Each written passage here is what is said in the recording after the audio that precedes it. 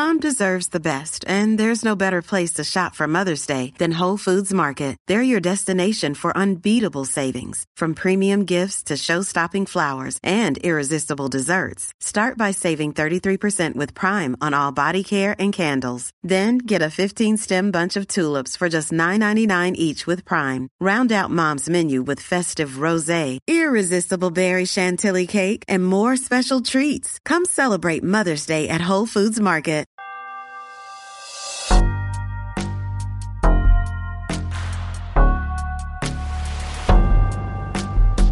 Hello, beautiful people. Welcome to God is Gray, the podcast. Although I, as a Christian, believe that God resides in absolute truth, in black and white, we as people are stuck here on planet Earth contending with the gray. In church, gray areas often cause dissension, anger, and even hate. But on this platform, I welcome open dialogue, variety of opinion, and differing belief systems. God is Gray is meant to teach, inform, and simply trade stories with kindness, love, and mutual respect. If you have a story or perspective to share, please reach me, Brenda Marie Davies, at godisgrayxo@gmail.com. To support the cause and be a part of our community, donate to patreon.com/godisgray. Now, on to the episode. Hi, beautiful people. Today we have with us Dr. Hilary McBride. She is a therapist, researcher, speaker, and writer based in Vancouver, BC. I love Canadians. I can't overstate that enough.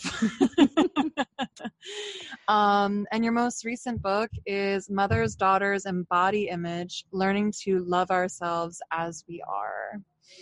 It's true, yeah.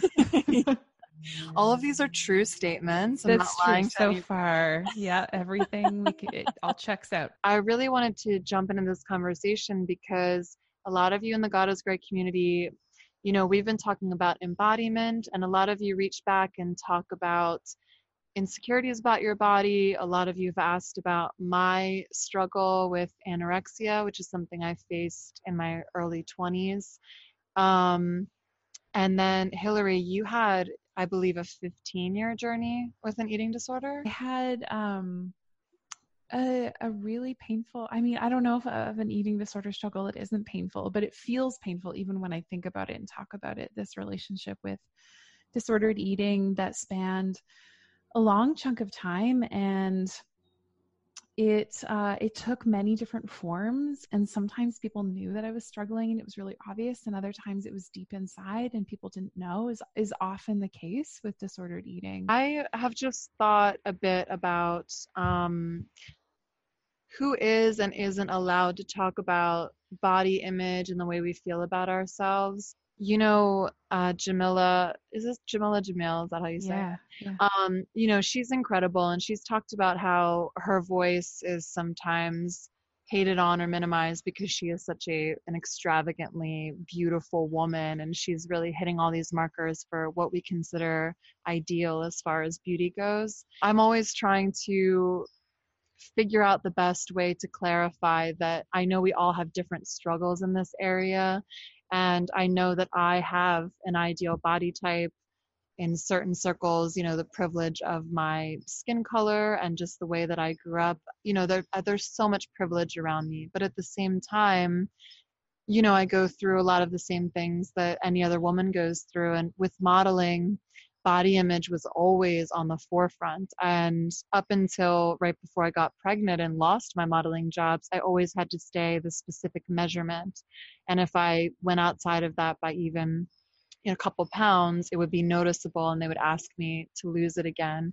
And then, you know, it's an interesting journey getting pregnant and letting go of, you know, this quote perfect body that I was accustomed to having for all of these years. So this is the longest way of saying, who do you think, you know, can speak to body positivity and body image? And what have you learned as a researcher about different people's experience with this? Oh, yeah.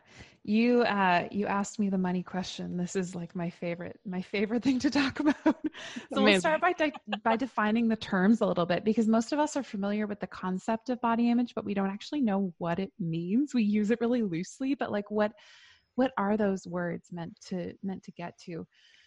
So if we think about body image, it's something that everybody possesses because it's how you intellectually evaluate your appearance.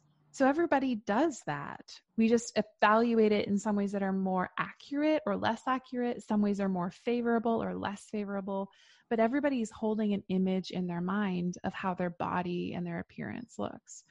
I want to distinguish that from embodiment, because when we think about body image, what we're really saying is we have this idea, but we can have an idea about our bodies and not actually know how to live in and be connected to our bodily selves. So I distinguish embodiment from body image by saying that body image is really just the idea, or the even in the word, the image. It's the look. It's what we think about what we look like. But embodiment is the experience of being a body engaging with the world around us. So when we look at how we develop a body image, like what even goes into this way that we evaluate our appearance, we're looking at the social context that we're in. We're looking at things like, what do media, parents, and peers say about good bodies and not so good bodies? How are those constructed based on power hierarchies? And how do we fit into those power hierarchies? And we know that from the research about embodiment, that social power, or if we are more like bodies that have been constructed to be ideal, that we're more likely to feel okay about our body, that the evaluation is probably more likely to be positive, or we're less likely to have to think about certain things that other groups of people have to think about. But there's this other thing that happens too when we have this ideal about a body. The closer we get, we think on some level we'll be satisfied. But actually, and you described this really beautifully, like there can be an anxiety that the closer we get to the ideal, the more fear there is of being outside the ideal because of what it's going to cost us socially to lose that. So there's this whole mess of things going on. What are people saying? The comments people make, what people praise us for, and all of that impacting the thoughts that we have inside of our head. But again, we could have a positive body image and have no idea how to pay attention to our hunger cues, have no idea how to put ourselves to bed at night because we know that we're tired, or how to speak lovingly to ourselves when we're in pain. So image tends to be the way that we think about our bodies most, but we forget that image is actually just one element of being a body. And there is so much more for us. There's wisdom, there's knowing, there's satisfaction, there's pleasure, there is the experience of joy, of longing. All of those things are embodied too.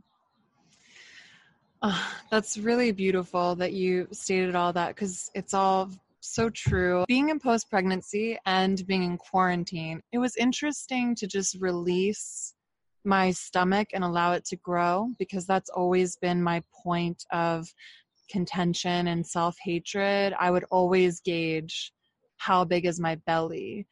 And it wasn't interesting to release that, and then to also think of the implication of like, what if I decided to release that forever? Mm-hmm. What if I'm now okay with a little bit of pudge? Are people going to like tease me and say I never lost the baby weight? And then also realizing that when I was modeling, a lot of times I would be exhausted. My whole body would hurt so badly. I would have had almost nothing to eat and I'd be shaking, but I'd walk past a mirror and be like, flat stomach, all that matters, keep going. Well, I just think it's so, when something is meaningful to us, even if it's unhealthy, if it's meaningful, we attribute so much more value to it. And we praise ourselves, and we get this kind of like dopamine rush when we see ourselves aligning with the things that matter to us.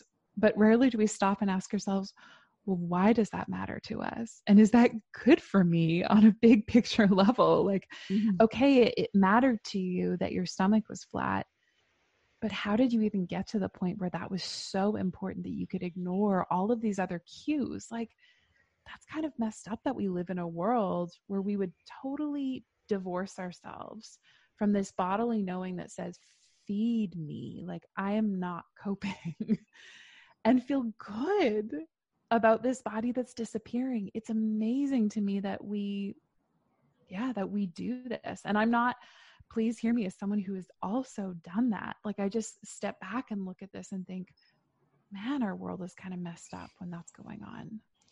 Yeah. So how do we begin breaking down how to actually overcome these things? Because again, I'm speaking from my personal point of view, and I know there's so many different kinds of bodies, and there's so many different constructs of what you believe is an ideal body based on where you're from, your living environment, your family, and what they've imparted to you. I have friends that, obsessively hate different parts of their body, like your book says, according to what their mother obsessively hated about her own body. Or sometimes mothers pass these messages down intentionally. They'll be like, don't eat too much. You don't want, what mom has. So how do we even begin deconstructing what we believe is a great, healthy, beautiful body for us? Yeah. I think it starts too with deconstructing the sense of individualism that we have, which is really a product of colonization, to believe that we are a unique individual disconnected from the social world around us and from our families is really, like, it's actually just both scientifically and I would say spiritually untrue. And if we can start to see ourselves as, I know this can be uncomfortable to say, but the vessel for our sociocultural messages and the things that were given to us as being most valuable, then we can start to see that maybe the way that we feel about ourselves and our bodies are not the problem, but we are actually really espousing beliefs that we've been told that we needed to be good. That all of this, when we peel it all the way back, is all of us really wanting to be good and wanting to belong. And when we are handed this message that here's a way that you could be good and belong, have a body that looks like so-and-so or this, that will secure your sense of value in this world. That's a really hard thing to untangle ourselves from. So I just want to start by saying it's so okay that you're feeling this way. Not that it's good, not that I want you to, not that we should stay here, but of course we feel this way. For me, a big part of eating disorder recovery was really entangling this story that I had that I was vain or somehow shallow for being preoccupied with my body. And for me, a big jump forward in my recovery was in getting angry at the messages that were around me that made me feel that way, and realizing I wasn't shallow.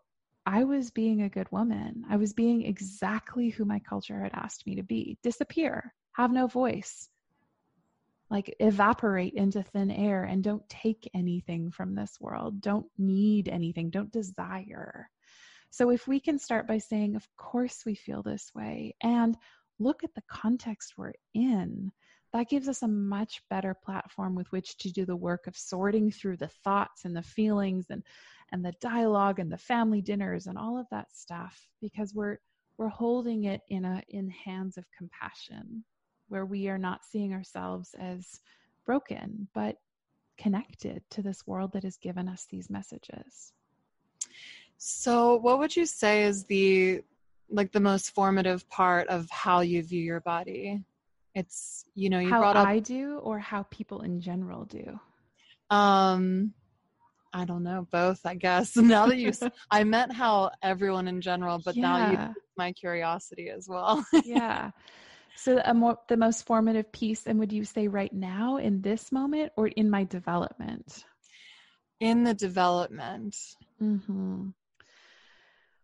I think that there was some messages that are more explicitly given, like I grew up in the church and I was told things like, your body is sinful, your body is bad, it's a problem, like your body will lead you astray, it's a liability, it's going to keep, essentially, like it could be the thing that keeps you out of heaven. And so there are some explicit messages like that, but then I think there are these implicit things that just slowly pull us apart from each other, like when we're told in school, no, you can't go to the bathroom, wait. So we get this message like, I have to go to the bathroom. Right? Teacher, I have to go to the bathroom. And we have to ask permission of someone to pay attention to our bodies. Yes, I understand why, like, there needs to be some structure to classrooms so that things can move a certain way. But we have systems all around us that pull us apart from each other. We are praised when we lose weight. We are praised when we conquer a physical feat. And we're told, mind over matter. There are all of these like really subtle linguistic things that show up in our dialogue that teach us we are more our thinking than we are our bodies, and that is good, that is superior in some ways. So when I look back, I don't necessarily think of a specific moment that was influential in how I related to my body, but being in a context where I was rewarded for not listening pulled me apart from myself.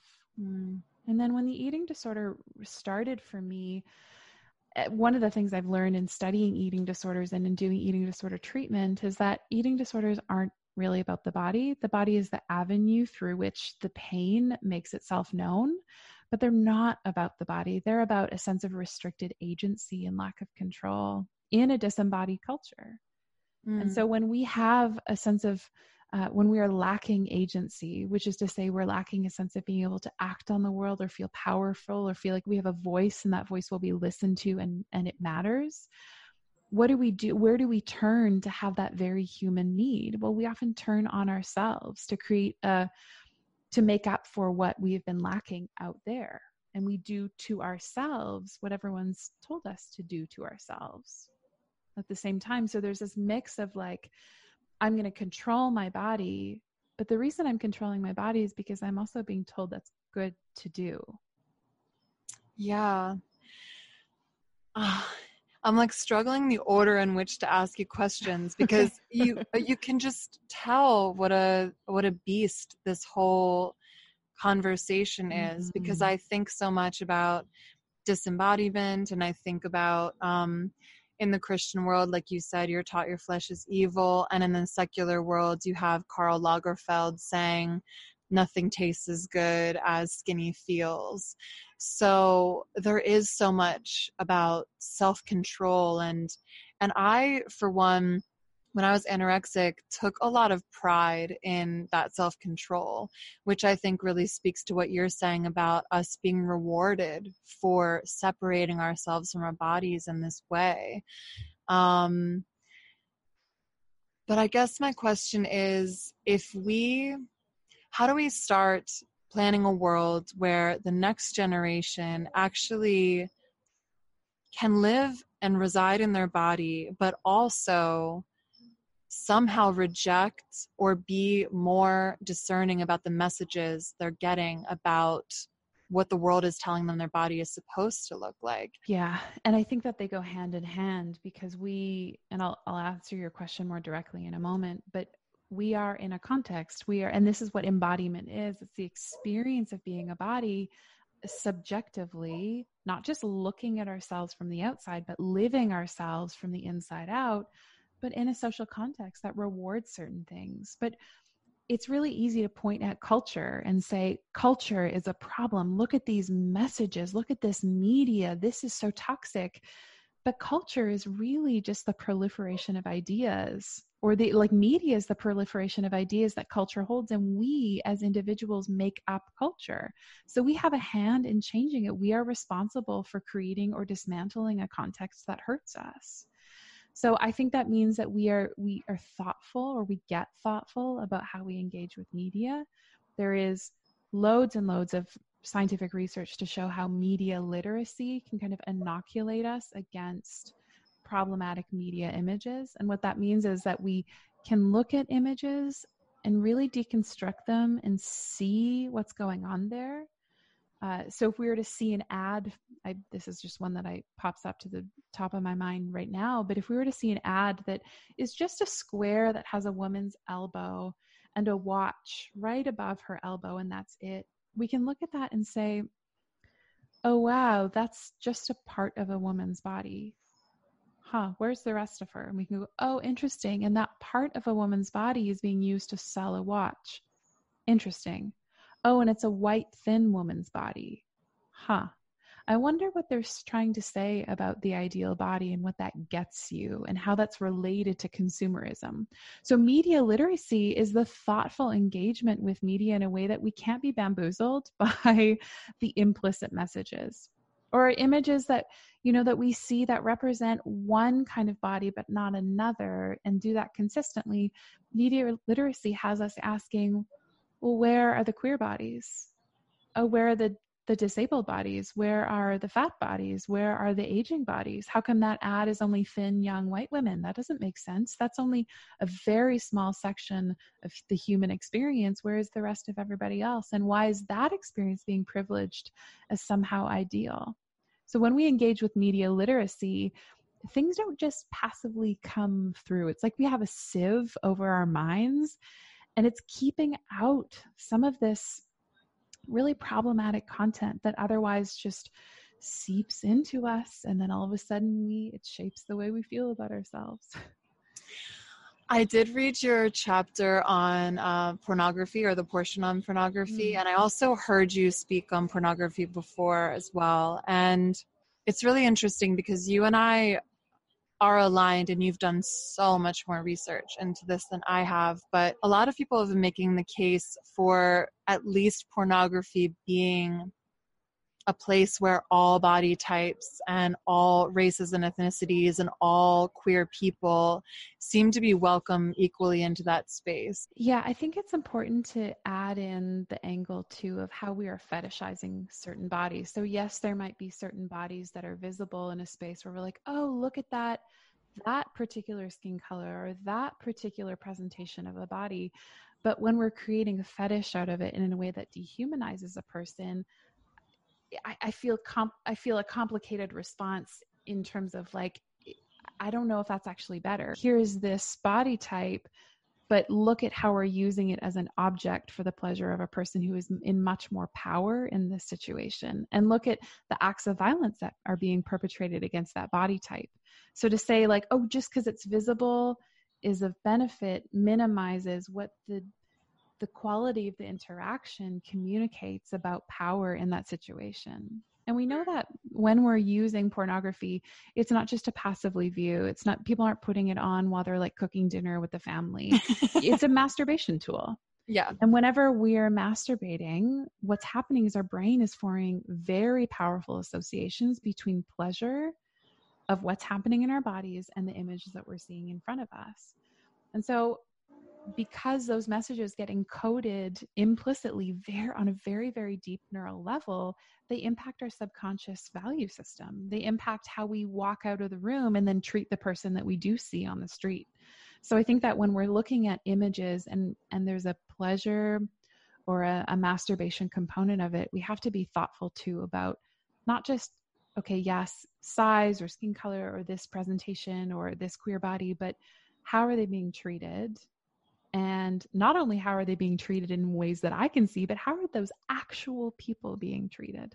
So I think it's a little bit more complicated than saying, yeah, that body's on the screen. That's okay. Check. I can do this and feel morally good about it now. Yeah, no, I love that perspective. I appreciate that. I would also like to talk about the concept of strength. You talked for a bit about women, young girls playing sports, and the concept that we're really strong for a girl, or even the idea that we had to sort of diminish or hide our own talents or strengths in this way because we didn't want to like show up the boys. Is that something that you see changing, or you see a path to changing? How do we handle that? Yeah. I think this interacts with every other element of being human. And so if we're not feeling a sense of agency in our life, but we notice that people like us more when there is less of us, then that's going to impact us in some way. And we're going to realize, oh, this is how I can negotiate getting some power in this situation. And so I remember feeling really insecure growing up, and there was this boy that I liked.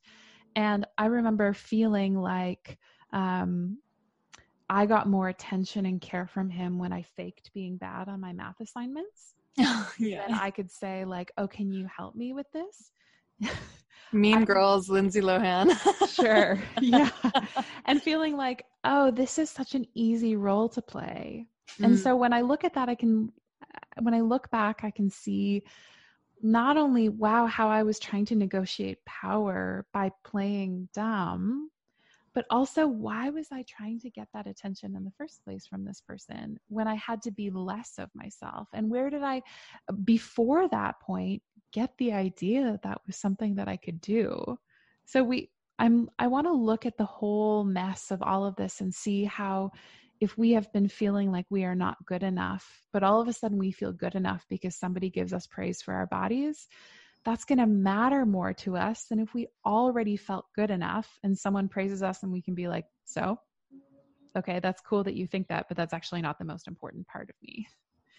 So we got to look at confidence and context and messaging and power and how every choice that we make in a situation is available to us because of all sorts of things that we saw up until that point. I'm thinking about how differently I felt about all of these topics during my teens and 20s versus my 30s. Yeah. So what do you think it is about growing up or life that does help you shed these things if you're being really attentive to it? And like you talk a lot about regaining your voice. I love this concept of like being smaller, shrinking, being quieter versus reclaiming these things about yourself. Mm-hmm.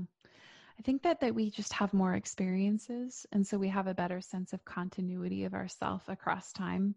When you've just lived a little bit more life, sometimes, this isn't always the case, but we get more experience of being like, wow, I can pick myself back up again. Or, wow, my body can fluctuate. Like you've been through a pregnancy and then a postpartum period and you've seen, okay, my body changed, but there are still some things about myself that are very much the same. Or, wow, because my body changed, that changed how I see myself and how other people react to me. And when you have more experiences, you have a greater volume of data with which to do analysis about who you are. And I think we get some stability in that too, and seeing, like I was mentioning, oh, I've had some hard things happen, but I can get through them. And so I can rely on this sense of inner quality of strength to negotiate the ability to go through hard things instead of relying just on other people's feedback about how my body looks. Again, I don't want to diminish that because that's very effective in our culture. That is like the currency of how we get power, like look ideal. In fact, we have all this research to show that how you look impacts what jobs you get and how people react to you and give you opportunities. And so to deny the reality of that in our culture would be to miss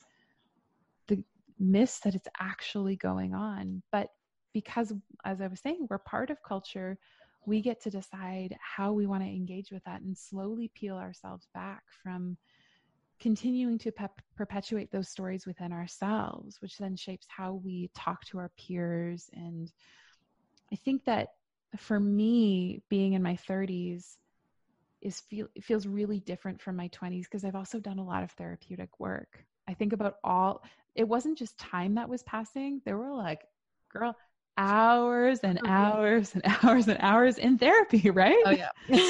And so it's not just like, oh, time passes, but like, what did you do at that time? And for me, I put a lot of time into reminding myself that who I am is good and lovable, regardless of what my body looks like and what people say about me. And that to me, I think it adds up. All of those hours, all of that time accumulates to a place where you can say, okay, I have this sturdy platform of confidence that I can stand on, that because of all of that time, there's just more density to it. I'm going to be okay if something happens. I wanted to go back to the part of your earlier question, your previous question that I didn't answer, which is that I think as we're getting more vocal as women about the problematic narratives of women's bodies, and I think the Me Too movement was a really important part of that, it makes it easier to do that media literacy and start to see some of the things that previously had been unconscious to us.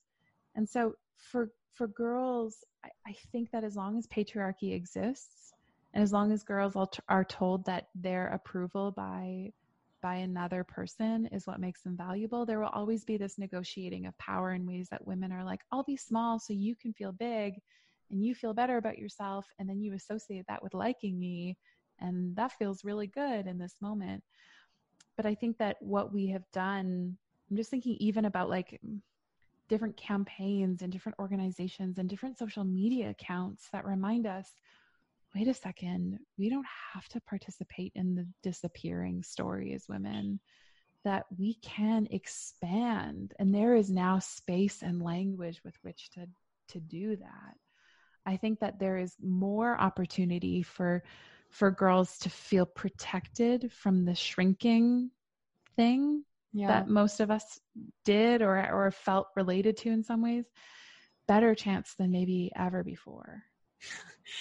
I just had a flashback of I'm tall, and in middle school and high school I had terrible posture because I was trying so hard to not make the boys feel smaller than me. Right. Yeah. Which is wild. Isn't it so wild? And like, did someone tell you that? Like, no. oh, right. Yeah. And so the question that we can ask ourselves is like, how did you learn that? And we could point all around and say like, it was, again, this is called the tripartite model, but the research shows us it's our parents and our media and our peers.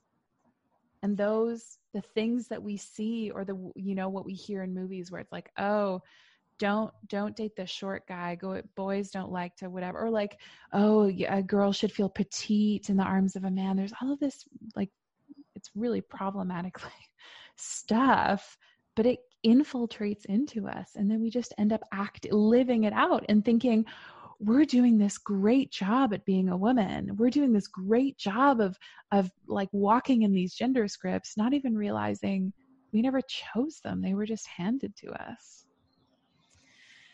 How do we even begin to move forward in this way? Because I've seen a bit of, I guess disembodiment isn't the right thing, but disconnecting from your body in the opposite way, like hookup culture. I'm just going to then hook up with whoever I want, or I'm just going to eat everything I want and not even care. And, like, how do we find this balance between we are being healthy, but we are still, getting some comfortability with how loud we might be, how big we might be, how strong our voice might be, or the different shape, size, color, whatever of the body that we are living this life through. Mm-hmm. It's such an important question to be asking. And I want to answer the question by directing us back towards embodiment, which is to say that our focus, as long as it's on image, is on missing the beauty and the complexity of being a body.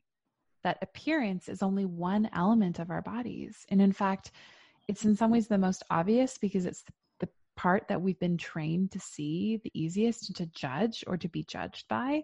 But that is not actually the totality of our bodies. So moving inside and developing a relationship of care and trust with our physicality is, I think, the antidote to being problematically, like you said, maybe reckless with our bodies. But because I hear that continuum, and I think that if we are rebelling out of what we could say like purity culture into hookup culture, the extremes tend to not give us complexity and richness and fullness. The rebellion itself is often psychologically helpful because it reminds us, oh, we have range, we have choices, there is another way of being, and I've lived it, and then I can work myself way back into the middle. But if we're going to try to not do that so much, I think it requires us to be thoughtful and slow and mindful, or what some people in the field call bodyful, which is the kind of body-based, what we would say like awareness instead of mind-based awareness. But to notice things like when we're hungry, just to start paying attention. Again, moving our attention out of preoccupation with our image into the inside. What does hunger feel like? How hungry? Am I totally hungry? Am I just a little bit hungry or full? Am I tired? Can I honor my tiredness?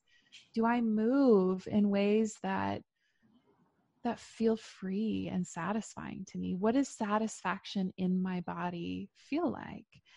And then what we're doing is we're a little bit less likely, I would say, or maybe way less likely to swing. Because often what happens in the swing is I'm going to move from what this group of people told me is valuable to over here, which is I'm going to do what that other group of people told me to do is valuable. But we're still not paying attention to ourselves from the inside out. We're just swapping who decides what's good about how we behave.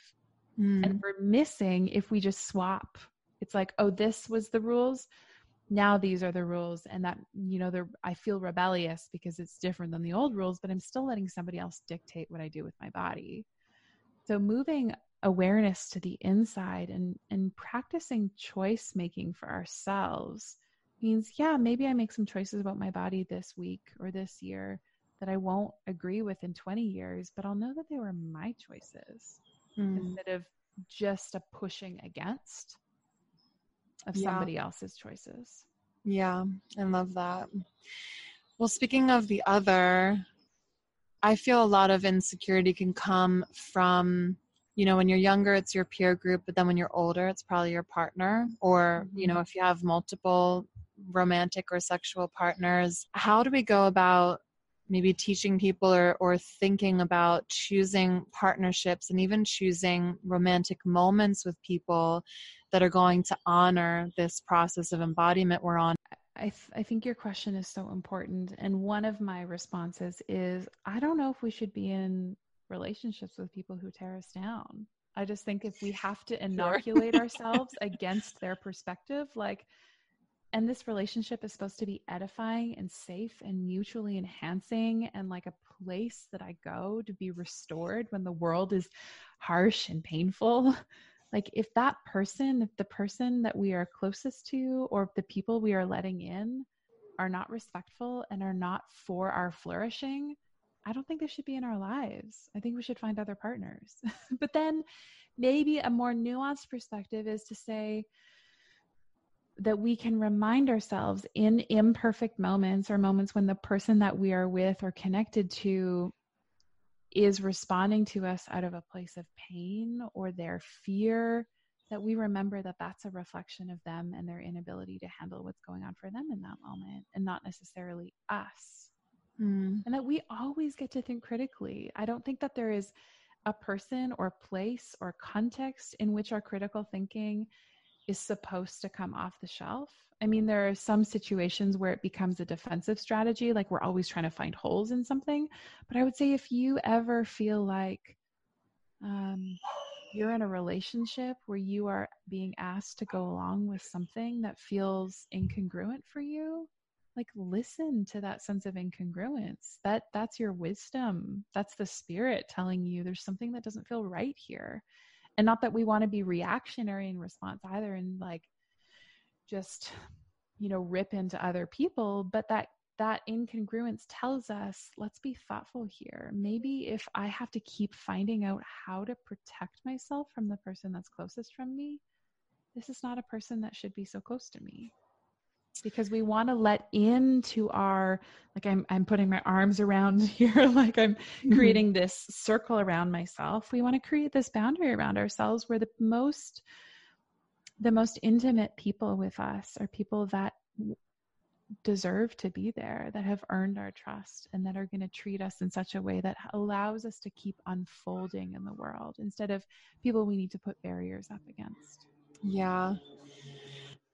There's just so much wisdom in you. I love it. And again, there's so many different ways of thinking about this. I also heard you speak of the vagus nerve.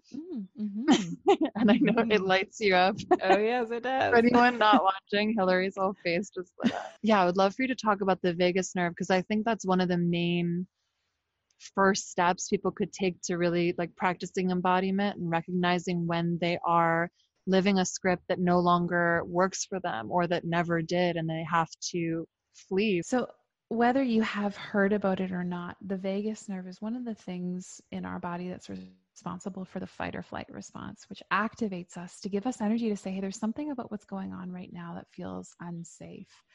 And there are a few steps involved in the vagus nerve response to stress. If a threat comes up, then our first response is often to say, hey, can you stop? Right? This is the social engagement system. And then we have fight or flight after that if the social engagement system doesn't work. And after fight or flight, if that doesn't work, we have a kind of shutdown response. And so the vagus nerve is really just the information superhighway that connects our brain and the memory storage systems of our bodies with the activation to tell us, I don't think that this moment feels good or feels safe.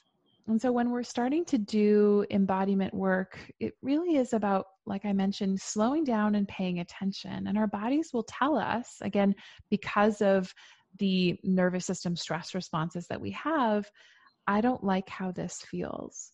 And it's our job to say, okay, what am I going to do about that? Am I going to pay attention to that? Am I going to get out of a situation that feels unsafe? Or am I going to try to shove it down because it feels more important to belong to these people? And so we can start to just pick apart the cues that our bodies are giving us when we're noticing feeling really safe with someone, asking yourself, what does that safety feel like? And can I let myself really experience that safety? Or sometimes noticing the need to shut down when we have no energy, when we can barely get out of bed, and we notice it happens to be right before we're actually supposed to go do that thing with that specific person. Like, what is our body telling us about what it's like to be in relationship with that person? So we have this wisdom in us that tells us there's something that feels right, there's something that doesn't feel right.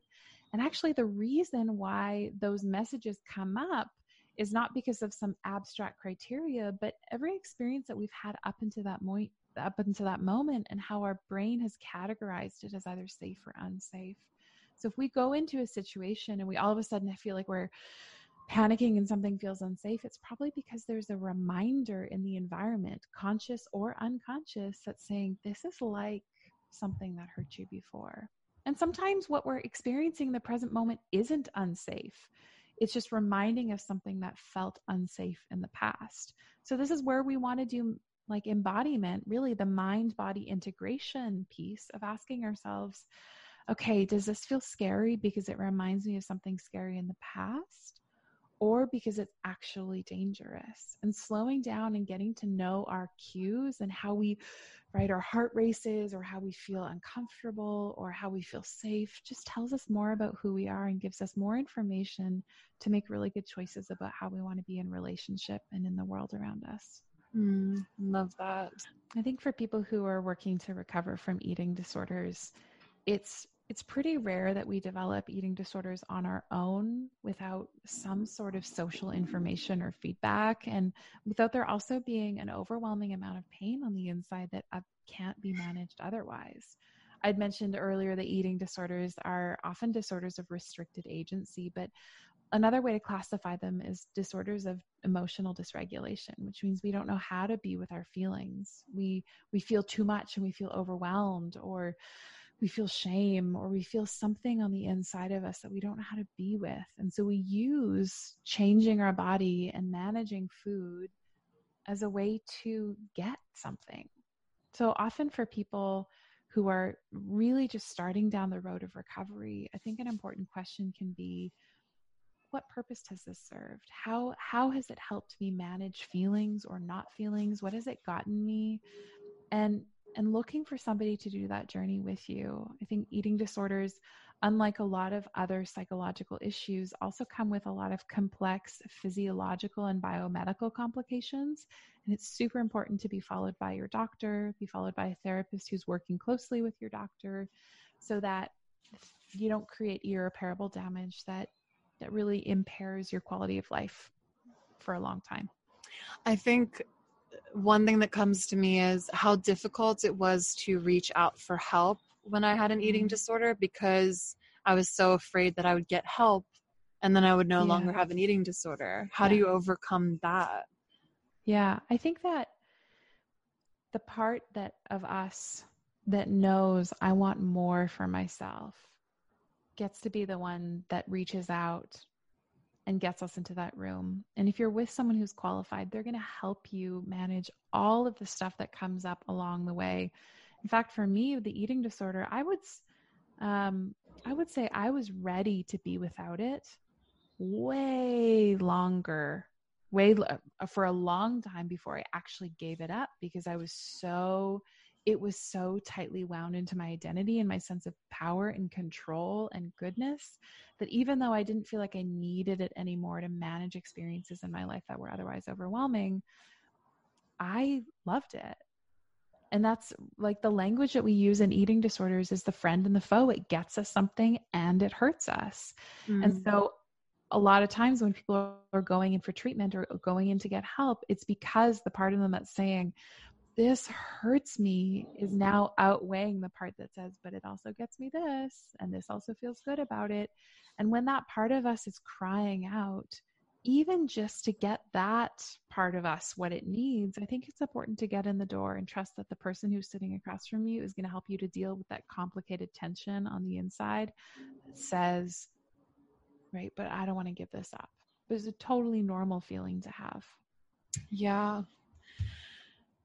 That's beautiful that you're letting the hurt part be heard more loudly and clearly. That sounds like true self-love right there. Absolutely. That the part that goes crying out the loudest is the one that needs the care. Yeah. If we could, I'd love to end on the concept of helping our daughters maintain their voice. I don't have a daughter, but I feel like all of these things are so interconnected. I don't know. I'm sure you would agree with me, being that, the body is so involved in absolutely everything. But a huge part of that, I think, I've just noticed different body responses. Like when I speak out and up, or if I have a broken heart, I have a really intense period, for example. Like I've noticed connections between these two things. And I've also noticed a difference in my body when I'm silent versus when I'm speaking out and doing what I have to do.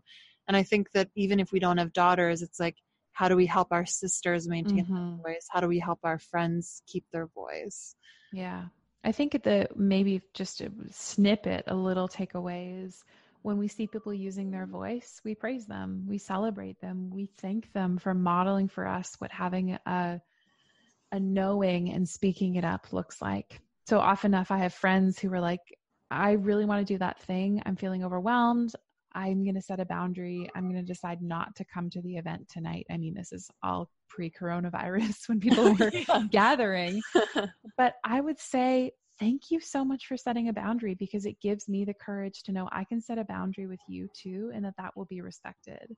And so when we see people using their voice and speaking up and saying, this doesn't feel right, yes, we can nuance the how of that later. But I think we first need to rush in and say, thank you so much for speaking up. Thank you for setting that boundary. Thank you for using your voice. I'm learning so much from you about how to use my voice by watching you. And I know that when I've had women who are older than me say that to me, it has made me feel so empowered. Like I am part of this network of people who are changing what it means to be a human, changing the cultural scripts. So I think we have a responsibility to do that for generations that come after us. I mean, I don't have a daughter, but I think of myself as needing to mother the next generation well by saying, I see you, you matter, use your voice. It helps me expand and grow too. I love that. Beautiful. Thanks so much, Brenda. Would you tell everyone where they can buy the book and find you online? Yeah, you can find me on Instagram, Hilary Leanna McBride, or on Twitter, Hilary L. McBride. I have a website, hillarylmcbride.com. And you can I've got a couple books out there, should be available on Amazon, and now is a good time to support local bookstores. So if my first book, Mothers, Daughters, and Body Image, is not in your local bookstore, just ask them to order it in, and most of the time they will. Beautiful. Love that. All right. We love you all so much. God bless.